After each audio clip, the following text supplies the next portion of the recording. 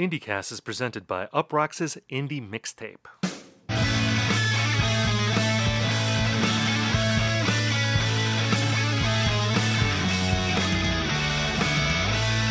Hello everyone and welcome to IndieCast. On this show we talk about the biggest indie news of the week, we review albums, and we hash out trends.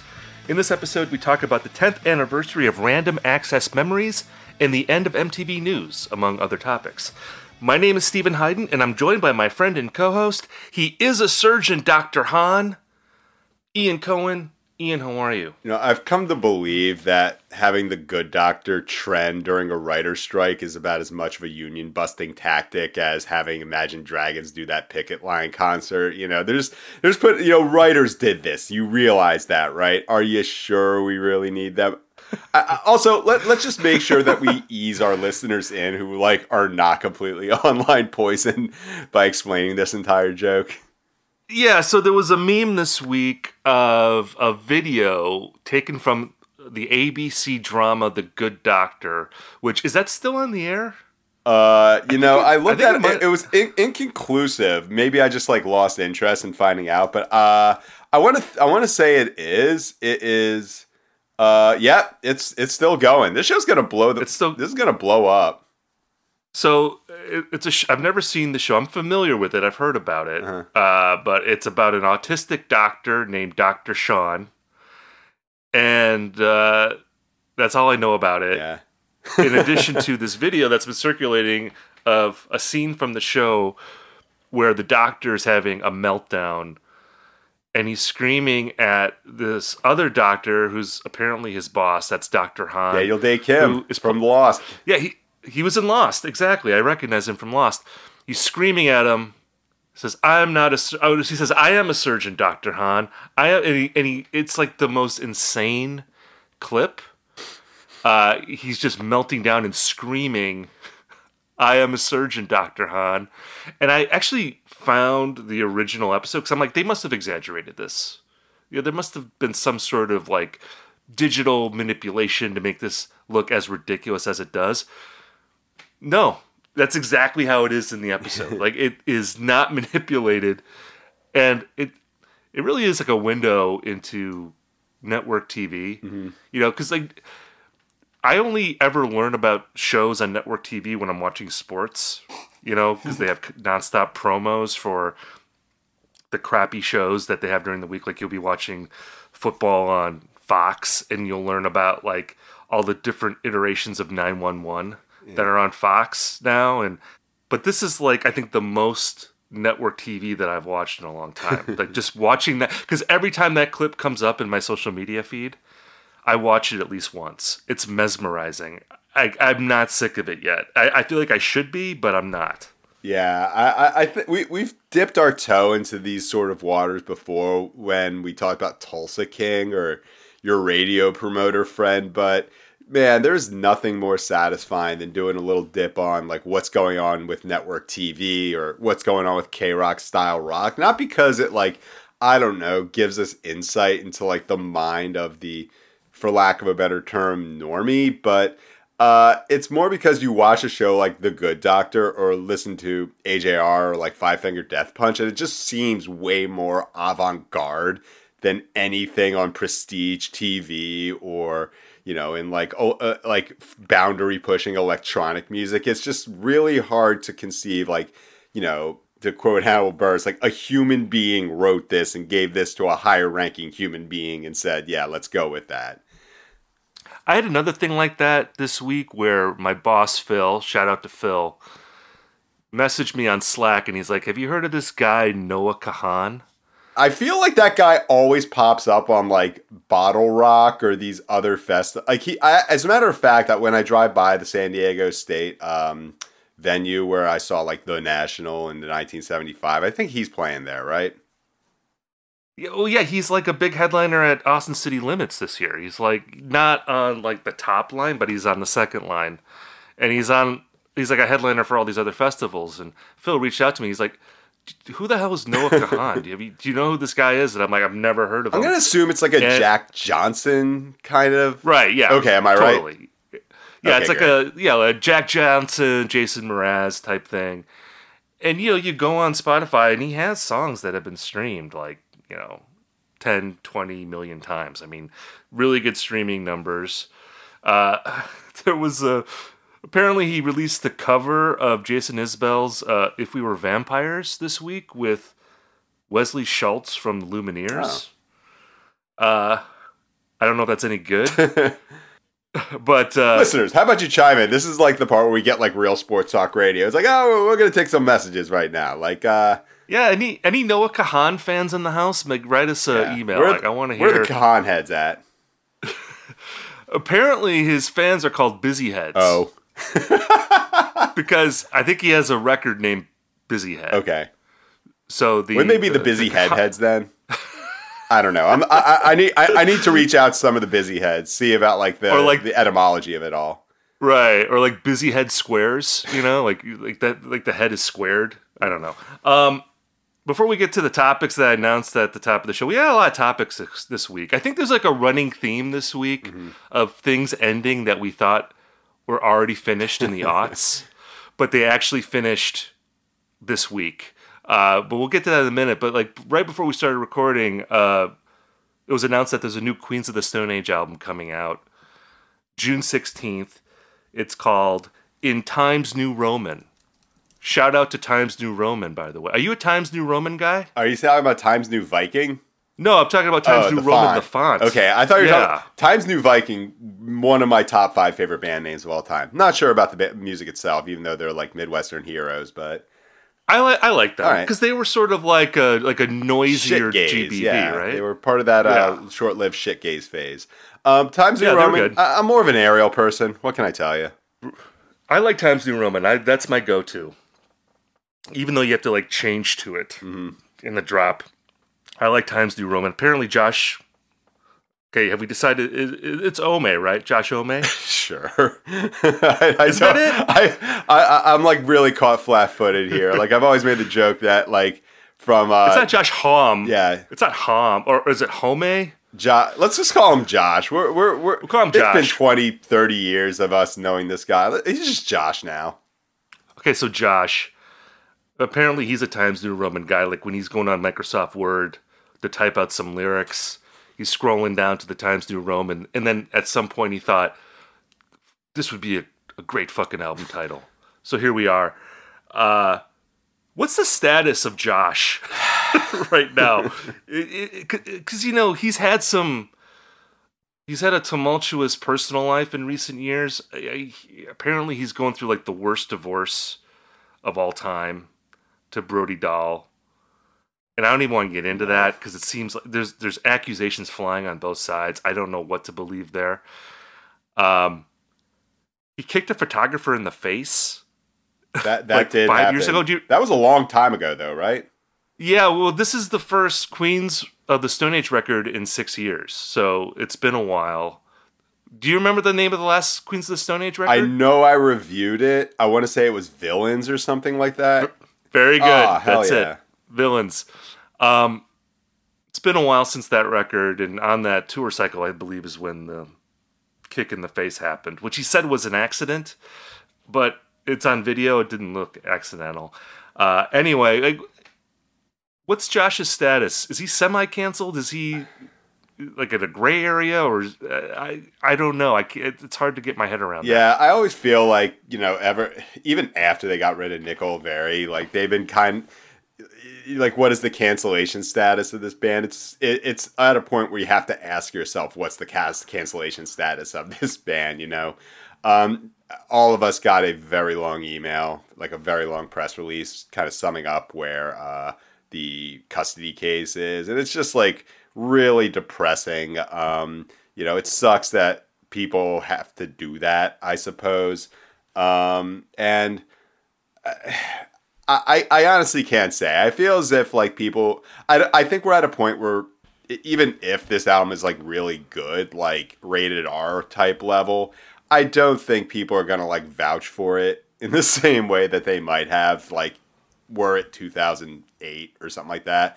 Like there are bands like we're not gonna go out of our way to cancel this band, but like we're not gonna go out of our way to like pump it up. So I essentially see it as like, it's going to come out. It's going to have a bunch of songs on K-Rock. And also that Foo Fighters album comes out 2 weeks before, man. So those programmers are eating this summer. Yeah, I mean, I think that for the people that matter to Queens of the Stone Age, they don't care about the personal stuff. Like the K-Rock crowd, they won't care. And like fans of the band won't care. And people who don't like this band, they're going to think that Josh is, maybe a shady guy, but they wouldn't have liked this record anyway. So it's like one of those type of situations.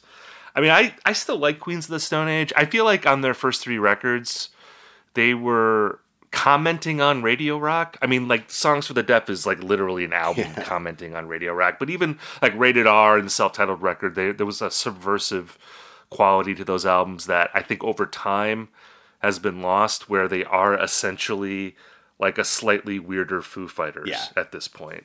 And, I can appreciate them on that level. I heard the single. It's about what I expected. If you just imagine a Queens of the Stone Age song in your head, it is probably similar to this song that they released this week, which is called Emotion Sickness. Not Motion Sickness, not a Phoebe Bridgers cover. It's a Emotion Sickness. So I'm sure this record will come out, and I'll really love about 3 songs, and I'll like about 5 songs, and I'll forget the other 4 songs. Like, that's my prediction. I hope I'm wrong. I don't think it's going to be another Rated R, but I've been wrong before, and if it was another Rated R, I'd be pretty excited about that. Yeah, after we finish recording this episode, I can't wait to go on Twitter and see if this is going to be like the 2023 Here Comes the Cowboy, with like all these Phoebe Bridgers and Boy Genius Extended Universe fans getting on this guy for having a song title that's somewhat similar to Motion Sickness. I think it's different enough that they'll be okay. I mean, I would love to see the Venn diagram of Phoebe Bridgers and Queens of the Stone Age fans. That's us, baby. We might be the only 2. We have to talk about another big thing in music this week, and this is the beginning of our theme of things that we thought ended in the aughts, but actually ended this week. And the first thing is Sum 41, the pop-punk band from Canada. I'm going to read this from the New York Times. The band Sum 41 announced on Monday that it was breaking up after 27 years. Wow. Yeah. I didn't know they were together that long. Unleashing a well of nostalgia for the early 2000s when pop punk seemed ubiquitous on MTV's Total Request Live and in memorable scenes in blockbuster movies. The Canadian group, fronted by the spiky-haired singer Derek Whibley. That's his name. I love that name. That's his name. Derek, DerYck. Fantastic spelling. Was part of a pop-punk wave that included Blink-182, Simple Plan, Good Charlotte, and Avril Lavigne. Isn't Blink in a different class? Oh, absolutely. Yes, they're older. They're like mid-90s. Yeah, they're a bit older and a lot bigger, and we'll get into like why that's important. But I could see, I could see it. Yeah, I mean, they were pop, but it's kind of like grouping the Beatles into like early 70s power pop bands. It's like saying the Beatles and the Raspberries. You know what I mean? Like I feel like they invented that scene. They should be separate. But anyway, their hits included Fat Lip and In Too Deep, which fans love to belt out in their car or jump up and down at shows. Did the New York Times fact check that, by the way? Did the New York Times fact check that they actually did love to belt it out in the car? Yeah, and also like how many, like you're also assuming that fans of this band had driver's licenses at that time, which is like true. Yeah, I mean this stuff trended super young, but maybe on the way to soccer practice you belt it out in mom's car. I don't know. right, or when they're hanging out in someone's basement watching Punk'd, and then during commercials they put on Sum 41. The band's music was also featured in popular movies from the early 2000s, among them Spider-Man, Dude, Where's My Car, and Bring It On. Are these the blockbuster movies that they're talking about? Because Spider-Man, but Dude, Where's My Car? Like, New York Times, man. Like, come on. Who do you got on the pop-punk beat here? Yeah, we're stretching the definition of blockbuster for Dude, Where's My Car? Although I did see that in the theaters. And I think I saw it opening weekend. Because before you have kids, that's what I did before I had kids, apparently. I would just go see anything in the movie theater. This week I was waiting for the think piece that like contextualized Sum 41 as like an actually great band. You know, I was waiting, and I don't know if that happened. Maybe it did, and I just didn't see it. But is there a case for them? Because I just think of them as like a goofy pop punk band from the early 2000s. Like the only song of theirs I know is Fat Lip. And I remember that video. There's a lot of synchronized jumping in that video, which was fun. Like that. I mean, I remember liking the video, and I thought the song was okay. I'm a fan of synchronized jumping. I want more bands to bring that back. You know, jump at the same time, kick in the air, and all that kind of stuff. But I don't know. Am I missing anything with this band? If we're doing like the impromptu yay or nay, I'm gonna go with yay because they, you know, I don't. Of course, I don't like this band, but they had some good moments. Like they're a band, like sort of like Aerosmith, where I do have to hand it to them. My favorite song of theirs is "Still Waiting," which is from "Does This Look Infected?" That's the follow-up to "All Killer No Filler." Wow! And the video is like you're going to the second record. I imagine it's the second. Yeah. You're going to the darker, more considerate sophomore album. The Pinkerton. Yeah. This is their Pinkerton. Yeah, and so the video for "Still Waiting" is sort of like I guess like Nirvana's "In Bloom," except it's entirely about the Strokes' Last Night video. It's actually pretty funny. Also, we got to bring up the fact that like, do you recall or have you learned about when they like escaped like a civil war in the Congo on a helicopter? They were filming a documentary there. It's sort of like Pop Star and Tropic Thunder. This happened. It is absolutely mind blowing. Wait. So Derek Whibley, Mr. Whibley, if we're using New York Times voice, he was concerned about the Congo, so he made a documentary about it, and then they got like stranded there. I think I want to say it was like they were doing like some sort of the band was doing like a documentary or a benefit of some sort, and like at the time the Democratic Republic of Congo, things were really disputed there, and like war breaks out, and they have to like quite literally get in a helicopter to get the fuck out of there, or they might die. It's God. Yeah, it's insane. Wow. So, is there any footage of this? Like, this should be a documentary. Yeah, it's so unbelievable. But also another thing in their favor, I saw them at the Beale Street Festival in Memphis. I'm pretty sure they played right between Jimmy Eat World and Snoop Dogg. So, and also Derek Whibley, he dated Paris Hilton before marrying Avril Lavigne. So that feels like definitive. But is he still married to her? No, Avril leveled up to Chad Kroeger, but I was gonna say, yeah, she married the guy from Nickelback. Which like, do Canadian pop stars have to marry each other? Is that like a law? It's like the radio thing where they have to play like a certain amount of like Canadian dance. I don't know, but you got to keep the pop stars in house here to support the national economy or something. Yeah. So I'm not gonna front here. I thought this band was garbage at the time. I have no affinity really for this era like of pop punk at all. It's not even something like nu metal where I can go back retrospectively and see like, oh, Korn's a really good band, and and Slipknot is a really good band, and there's like other good bands in that scene, and like the terrible bands at least are entertaining and kind of fun to talk about.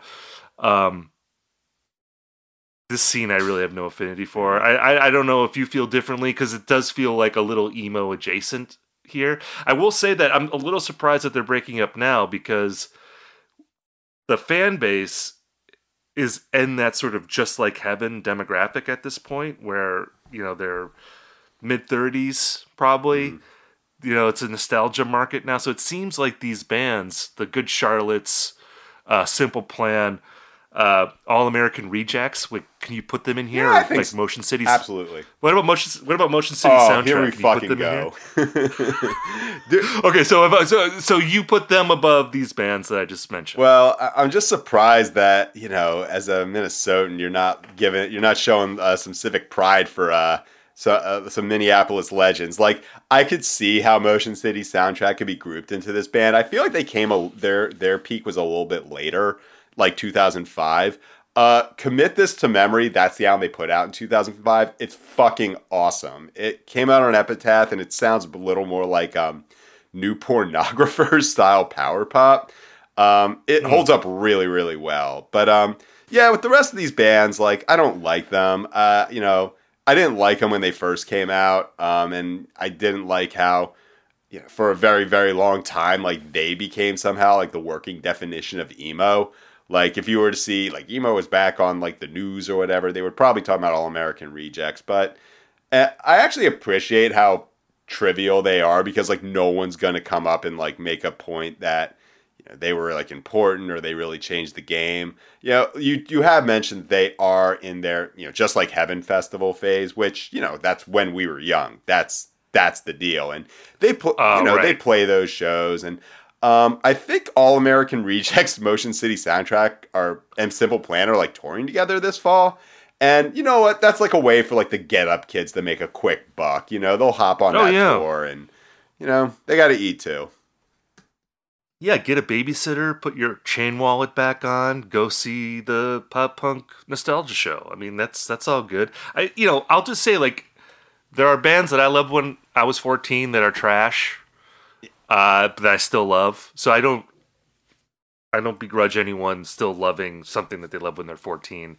I just have to be honest. I'm not going to be like the revisionist music critic here and say, I was listening to All Killer No Filler, and I feel like it was a commentary on youth in the 9/11 era and how they escaped into the world of skate parks in order to deal with the new millennium tension that existed after the Twin Towers came down. Someone is going to write that piece. I'm not going to pretend like I would believe in that at all. Dude, you're like already halfway there. Like, just you can get $200 out of somebody to get just fucking AI the rest of that shit. You got yourself $200.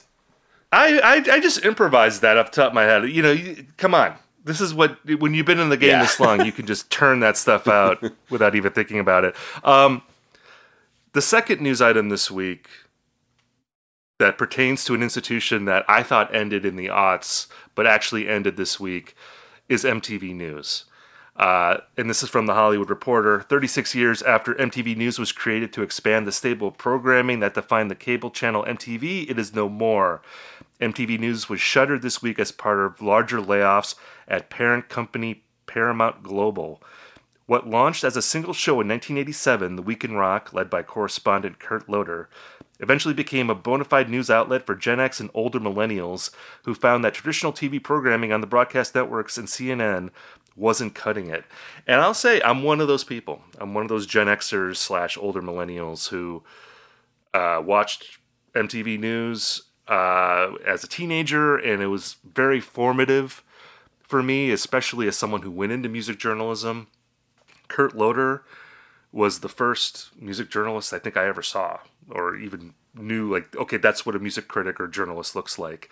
It was like him and like Siskel and Ebert. It was like, okay, these are film critics on TV. This is a music journalist on TV. And honestly, before the internet, and if you lived in a small town, you didn't really know that people did this for a living. So for me, Kurt Loder was like the model of like what a journalist who writes about music was supposed to be. And in a way it still is. Like I was looking at old MTV News clips this week, and he was like kind of older anyway at that time. But I mean, he just seems like such a grown up in a way that like nobody seems like a grown up now. Who does this for a living? Like he had a gravitas that nobody has now. And I mean, the thing that people always talk about is him announcing the death of Kurt Cobain, which, look, I don't want to overstate it. For younger people, you probably roll your eyes at this, but it is true that I think for a certain kind of person, that is like the Kennedy assassination moment, like Walter Cronkite going on TV and announcing that JFK has been murdered. If you were a teenager in 1994 and you watched MTV, that's like a touchstone moment that people remember. It's like burned in your brain. And moments like that don't happen anymore. I mean, now we associate it with like seeing something on your phone. Like you see something on Twitter that tells you that something terrible has happened. but it's not someone on TV telling it to you in this sort of calm voice that's like reassuring in a weird kind of way. I don't know. Like, do you relate to any of this? Like, was MTV News like a big deal to you? Oh, absolutely. I mean, when you talk about how, Kurt Loder has this gravitas, which is kind of hard to imagine these days. I learned this guy is 2 years younger than Joe Biden. Kurt Loder is 78 years old. So he was like 50 years old back in this day. But like, that's crazy. Yeah, it's wild. He was like reviewing Pink Floyd albums at Rolling Stone back in the day.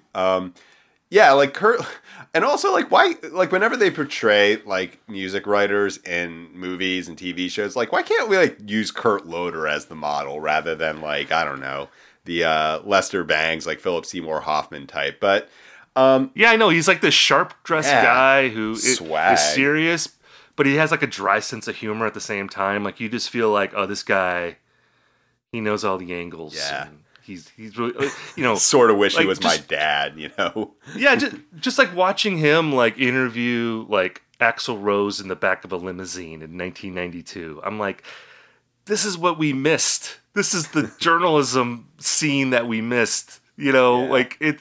I'm sorry, it's hard not to be wistful watching some of this stuff. Or like Kurt Loder interviewing Madonna after the MTV Video Music Awards, and then Courtney Love is like throwing stuff at them, and then he invites her to come on, and he's interviewing Madonna and Courtney Love at the same time. I mean, come on.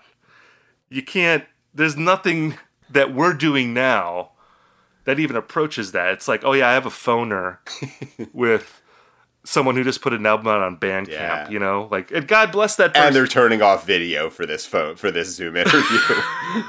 And God bless that artist. You know, I want to write about that artist too, but you know, the glamour, the larger than lifeness of that era of music journalism. It's just, you look at it and you're like, this is like, we're not even close to that anymore. Yeah, it's the old, like, I'm getting the feeling that it came in at the end. The best is over, you know, like Tony Soprano type shit. But yeah, I definitely listened to both Stone Temple Pilots Loungefly and Megadeth Peace Sells Who's Buying this week. If you are of our age, you know exactly why those songs are significant to us. But yeah, I just kind of want to go. I know it exists. I want to go on like eBay or wherever and like just order this big stockpile of entire days of MTV programming from like 1993 and just watch them again and just try to figure out like what flew over my head back in the day.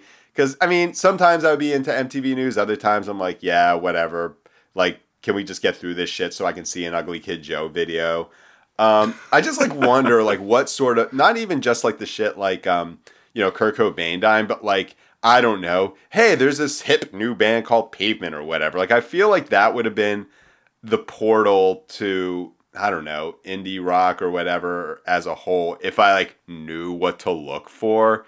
So, I mean, yeah, shout to, I actually looked on the MTV News Twitter before we filmed this. It has like 4.5 million followers, and mostly it's just talking about like Mental Health Month, which is exactly what I would expect MTV News to be doing in 2023. But, you know, like, yeah, shout out to them. Like, people lost their jobs and shit. Like, I don't want to be too glib about it, but... Yeah, absolutely. I mean, and look, the people who work there, they were ill-served by, you know, just like the revolving cast of like management that has been there forever.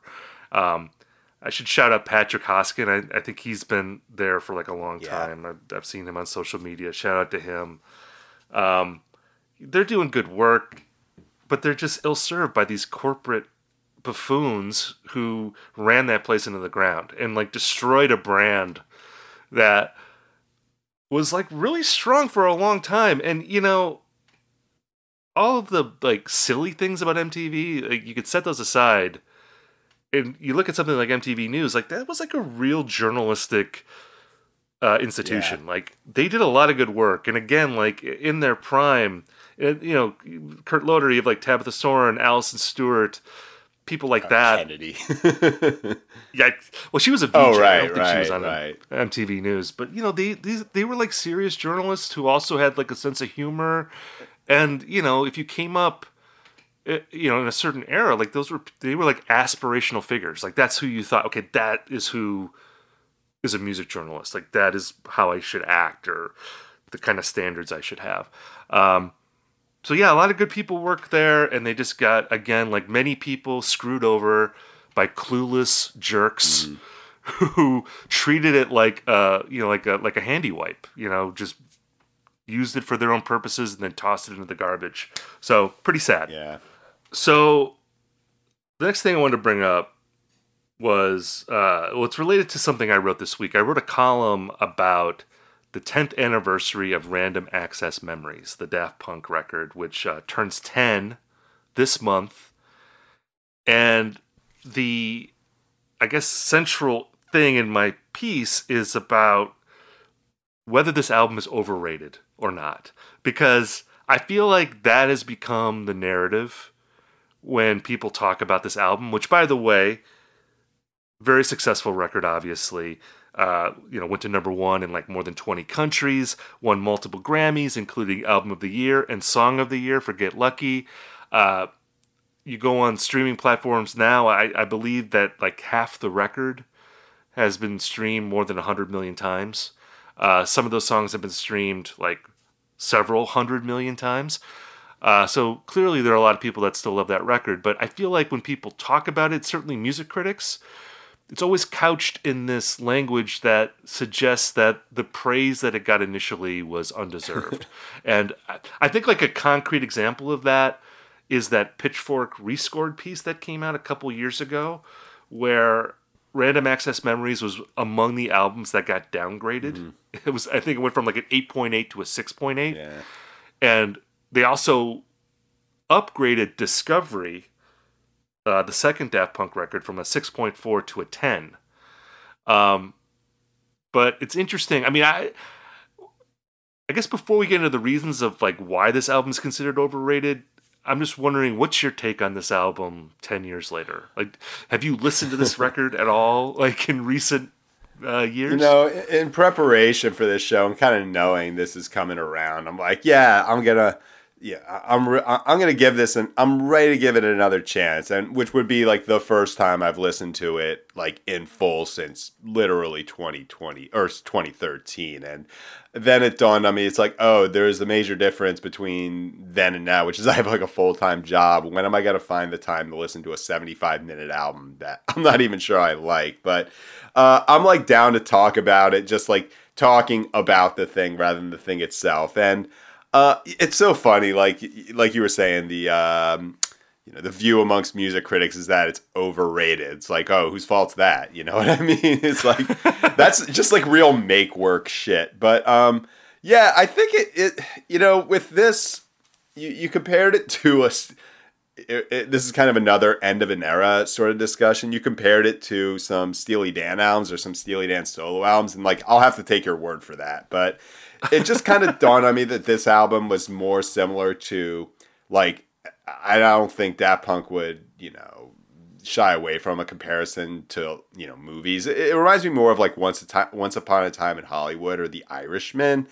If you remember those conversations about, because they all come from like visionaries, and there's like this underlying sense that the kind of vision they have is being outmoded, and they're all like Once Upon a Time in Hollywood is a pretty, and I'm like groaning as I say it, it's like kind of a rockist movie, just in terms of like its budgeting and its like attention to detail. And, and so the question is like whether, and you kind of brought this up in your discussion of Random Access Memories, like whether it's like The Thing, which is a big summer blockbuster, or it's like an elegy for The Thing as like things get more outmoded, or whether it's like a critique of the culture. And chances are it's like all three, you know what I mean?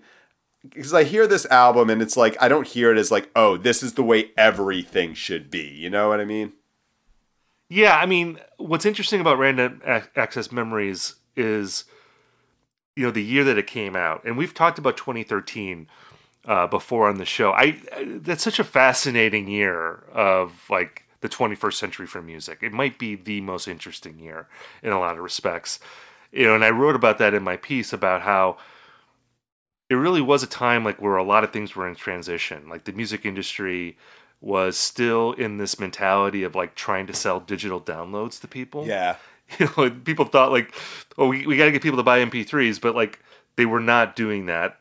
Album sales were plummeting. They hit all-time lows in 2013. Spotify was around, but it still hadn't reached critical mass yet. There was only about 24 million people that were using it in that year, and only 6 million like were paying subscribers. That was shocking like Pandora. to hear. Like, because I remember, like, I wasn't using Spotify for real until like 2017. When you put that number in there, I'm like, no, that's right. I was like getting shit off what.cd. Yeah, or like Pandora was a bigger deal in 2013. Hard to imagine. Than Spotify was.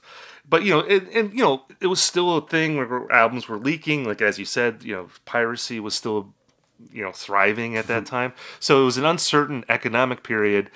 And then in terms of like the critical conversation, like that was really the peak of like the anti-rockist discourse in critical conversations.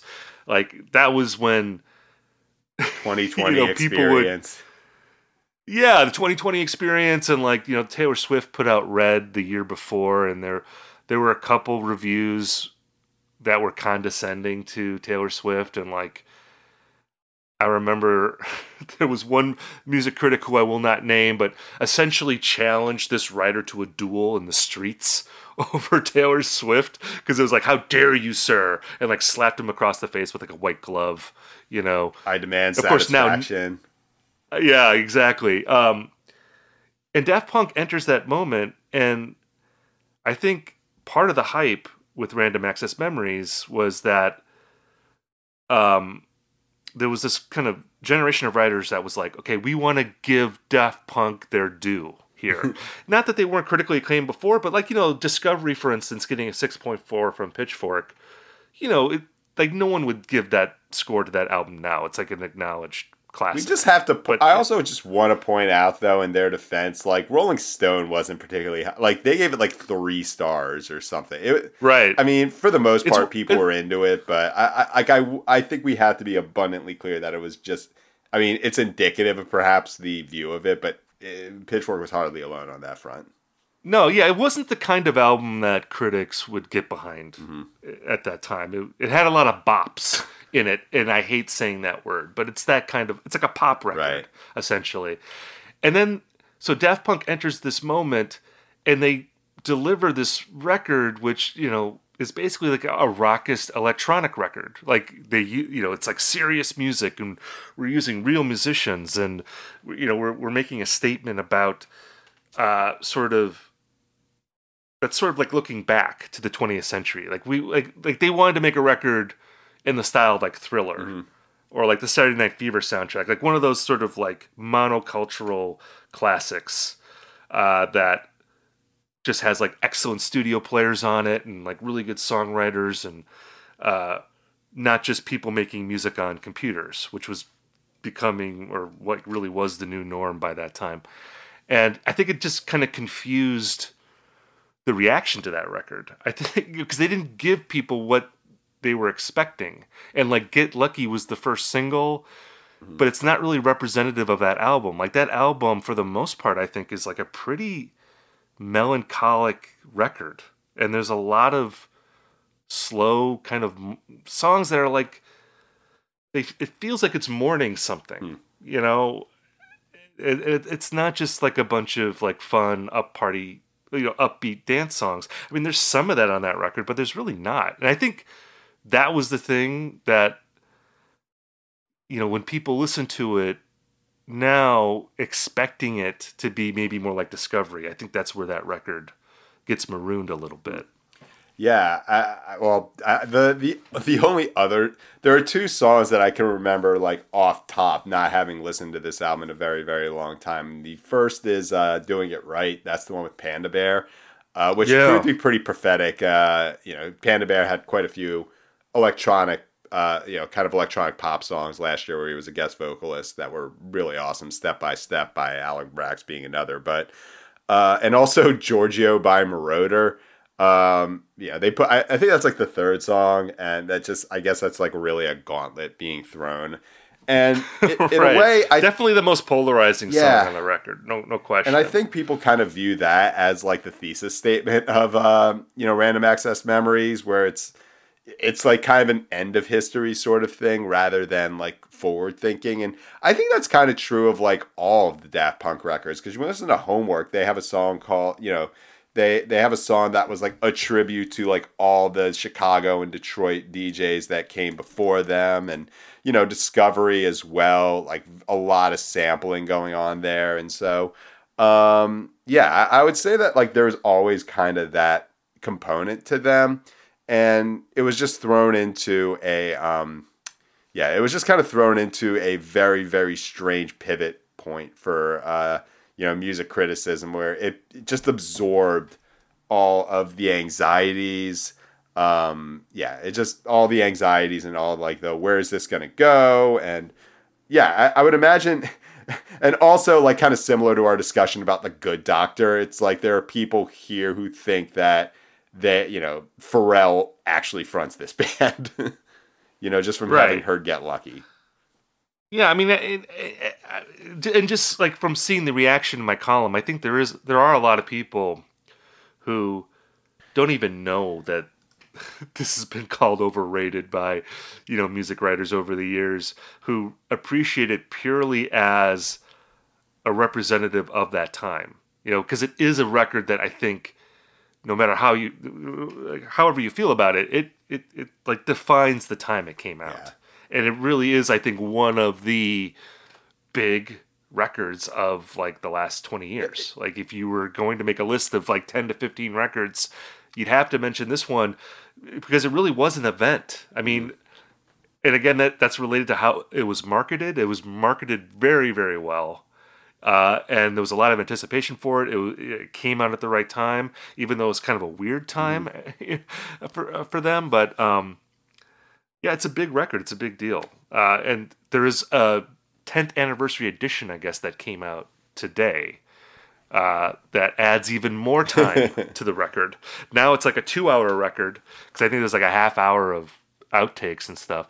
So I haven't heard that yet. I might dip into that this weekend. But I like this record. I don't know. It seems like you're sort of ambivalent about it, but I'm a fan of this record. I enjoyed going back and revisiting it. Yeah, maybe I'll give it another listen. But I think that you asked like whether this is classic or overrated, and I think it can be both. In the same way, I think that like, again, I don't know what sort of fan base this might activate, but like Tame Impala's Currents is both a classic and also kind of overrated. I think most classics kind of have to be overrated just a bit. Like there are very few that, to be a classic, it has to have some sort of like popular impact way outside the critical sphere. And so there's always going to be that discrepancy between, how popular Get Lucky is and the actual content.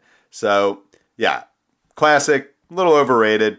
Maybe I'll listen to, let's see if I get through the entirety of Giorgio by Moroder this time around. Yeah, I tend to agree with what you just said about it being both. I mean, I made this point in my column that I think in the social media era everything is overrated. Because when you call something overrated, it's not really about the thing itself. It's about how people are talking about Absolutely. it. And you're reacting to discourse that you essentially find annoying. And in the social media era, anything that gets talked about inspires discourse that's annoying. I mean, like if you only want to focus on how people talk about something, you won't like anything, because there's a lot of annoying people out there who say annoying things all day long. So at some point you have to try to block that out, so you don't get too brain poisoned by that, because it's very easy otherwise to just be like a raging misanthropic grouch about everything in the world. And I'm saying this to myself, by the way. I'm not even saying it to the listeners here. This is an affirmation I have to do for myself, because I constantly feel like my judgment is in danger of being blurred by just all the noise that you hear day in and day out in our modern society. We live in a society. Yeah, We live in a yeah, society. it's like at work, it's like all my coworkers like listen to Taylor Swift and very little else. I'm like, oh fuck, I get back on Twitter just to get a break from this. And like it's more or less the same thing, except like somehow like bigger words are being used. uh, quick tangent here since you brought up Taylor Swift. I was watching music videos with my daughter yesterday, and she wanted to hear some Taylor Swift. So I put on Shake It Off. Mm. When was the last time you saw the video for Shake It Off? That is an extremely like problematic video. Like, can you picture it in your head? I cannot. I mean, I feel like I get like I've seen like the thumbnail on YouTube, but like not the actual thing. There's a lot in that video where Taylor Swift is basically making fun of like rap videos. Oh boy. And she's kind of dressed up as a rapper, and she has yeah, like I the bet. backing dancers Yeah. who are twerking and stuff. And I'm like, Everyone's got that Is kind it of too- video though. is it too late for her to be canceled for this? Because Yeah. this is like, I don't know. It's a crazy video. Anyway, I'm not trying to stir up anything here. I don't care either way. I'm just saying, I was watching this with my daughter, and I'm like, I don't think I'm gonna show her the video for Shake It Off again. This is like that. This is like good. this is like those like tweets you see. It's like, yeah, my 6-year-old daughter said Ruth Conda forever. Like this is pure cap. Nah, I'm playing. Yeah, I'm pretty sure I knew that, and also I'm not saying my daughter said Ruth Conda. This is not like Ruth Conda forever. She just watched it. She didn't say anything. This was like all in my head, yeah. thinking like, oh, like this. Some problematic imagery in this video. I don't know if I want to support this. We have to talk, because you are, of course, the king of emo music criticism. So we have to bring up the big news in emo this week, which was American football buying the American Football House. And I'll just read this from Vulture. The members of Illinois emo greats American Football never actually lived in the house that graced the cover of their first self-titled album in 1999, but now they own the unlikely musical landmark. Polyvinyl, the indie label from Champaign, Illinois, that released American Football, the record, revealed that the label and band purchased the house alongside the photographer who shot the cover, another photographer, and a Chicago art gallery group. So it's a consortium came together to buy this house. In a news release, Polyvinyl said the house in nearby Urbana was put up for sale in fall of 2022, and they worried it could have been demolished. So the buyers made a pact to protect it.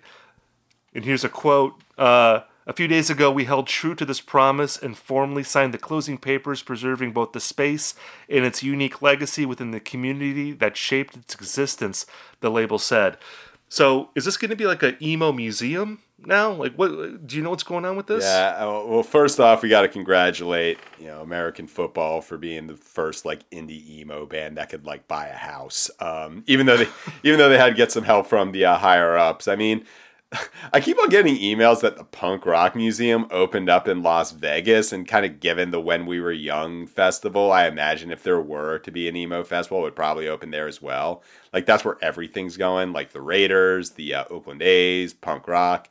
But yeah, I mean, if it becomes an emo museum, like I think that would be super cool. Over the past couple of years, like people make like kind of indie rock landlord jokes. Like there was that whole thing where the guy from Waves was apparently price gouging in Silver Lake. And I really did see like one or two people get kind of mad about Polyvinyl and American Football like buying this house. Not because like, oh, they shouldn't own the house that's on the cover. It's like, oh, look at these people like buying real estate, how indie, how DIY. But look, if you think of this beyond being like, the American Football House and just being a house that exists on a college campus at the University of Illinois. Like, listener, I don't know if you've been back to where you went to college, like within the past 5 years. Like, give yourself like 5 years before you go back to your college campus. And like everything that you will have loved on that campus is turning into something else. Like, I went back to University of Virginia for the first time in like 13 years last summer, and our combination A&W Long John Silver is like a boring ass Thai place. there's like an Urban Outfitters on Broad Street now. And like anyone who is like, who could possibly gin up being mad about this, this house was first off, this house is an absolute piece of shit, even by the standard of like Big Ten college campus, 5 to 10 people living in it houses.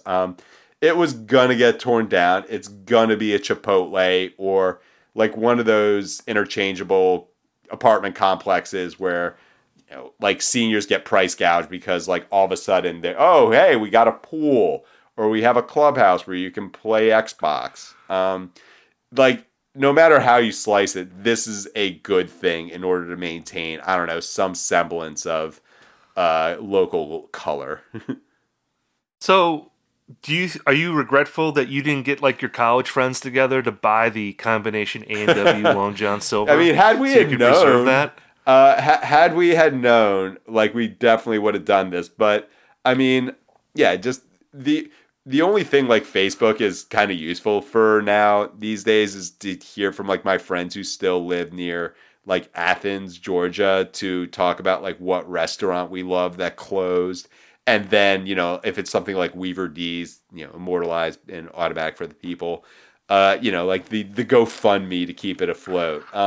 Yeah, college campuses, like college towns in general are like just as bad, if not worse, in terms of like gentrification. Yeah, I know like the grocery store that I worked at in college in Eau Claire was torn down, and now I think it's like you know, like one of those like mini mall things like with a Wingstop in it and all that kind of stuff. I know like that, like I lived in a shitty house my junior year with a bunch of pals, and they totally renovated the house, and there used to be like a shed next door that we would throw, it was a garage that we would throw beer bottles at late at night, and that got torn down. They probably even picked up the beer bottle broken glass, which is a real tragedy. My closest equivalent with this is the Big Pink House, which is the house that the band lived in the late 60s, like when they did the Basement Tapes with Bob Dylan. And when I was in upstate New York, I think 5 years ago, I made a point to find this house and have my picture taken in front of it. So if you're an American football fan and you're going to do some emo tourism and go to this house, like I can't clown on you because I did the same thing. I think the Big Pink House is like an Airbnb now. Like someone posted an ad that you can like actually rent it and like live in, you know, like for a weekend. That sounds right. That'd be pretty amazing. I wonder what they're going to do with this house. The American football house? It'd be funny if they like did rent it out to people and like charge super high rent. That's no one would want, like it's like notorious for being a piece of shit. Just or you know have like have basement shows there, but like you have to buy tickets through Ticketmaster. You know, like one of those kind of things, like, just to really irritate the DIY purists out there who are mad that they bought a house. Is that a real thing? People got mad that they bought a house? Like what? I want to say that like it's either a real dry sense of humor or a joke that didn't land, because I think that you can sort of kind of fit it into some other things that people are mad about. Like, I don't know, like indie rock musicians making enough money to buy like a $200,000 house. I mean, I've looked at this house on Redfin. It was like 240 or something like that. But I don't like, if there are people who are mad, it like died down hopefully when they realize like, oh wait, like I'm totally in the wrong here. Yeah, that's a touch grass situation. Exactly. I have to say, as your doctor, I prescribe that you touch grass for a half hour. Yeah, if you were posting, or just listen to Never Meant. I mean, fuck, man.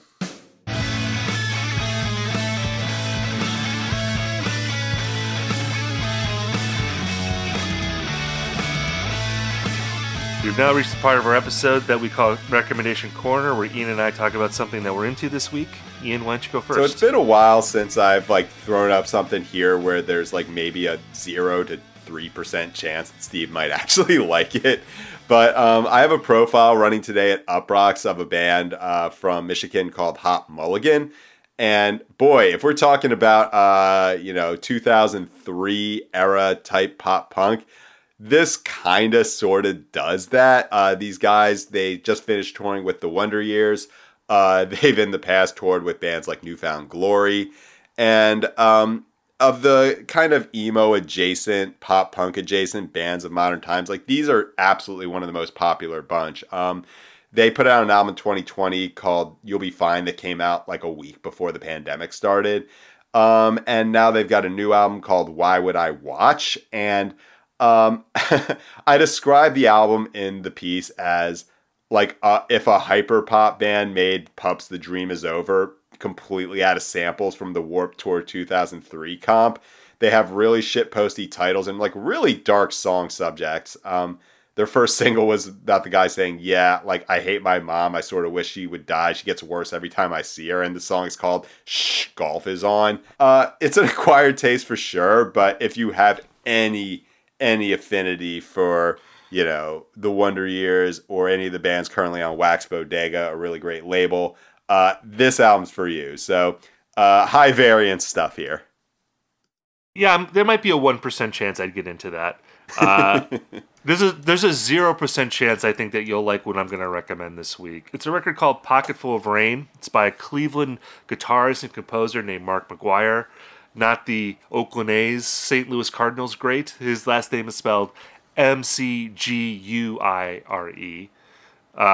He was in a band called Emeralds that existed in the... I like that band. Okay, so maybe you will like this record. He was in a band called Emeralds in the aughts, which was sort of like an electronic, like ambient band. Mm-hmm. And then he went off on his own, and he actually ended up putting out fairly high-profile records on Dead Oceans in the 2010s. But this album comes from before that. It was released originally in 2009 as a double cassette and CDR. And it's been re-released this month by Riley Walker, friend of the podcast. He has an indie label called Husky Pants Records, and he puts out a lot of his own records on that label, but he's also been putting out albums by other artists, and including this reissue. And it's a really mesmerizing record. I would describe it as like guitar music that sounds like electronic music. There's a lot of long songs with like loops and repetition that are really about creating a hypnotic vibe that takes you to somewhere else in your head. There's also like shorter songs as well that kind of go in and out and do the same kind of thing, but over the course of like a minute or two. I think the album is probably best looked at as like one long experience that you want to listen to from beginning to end. And look, a lot of us don't have time for that kind of album. I get it. This is a record that you have to give yourself over to and let it kind of overtake you and wash over you like ocean waves and be swept away by it. But, you know, if you have a moment this weekend, like 45 minutes, an hour or so, to meditate on something kind of beautiful and spiritual, this is a record I think you want to check out.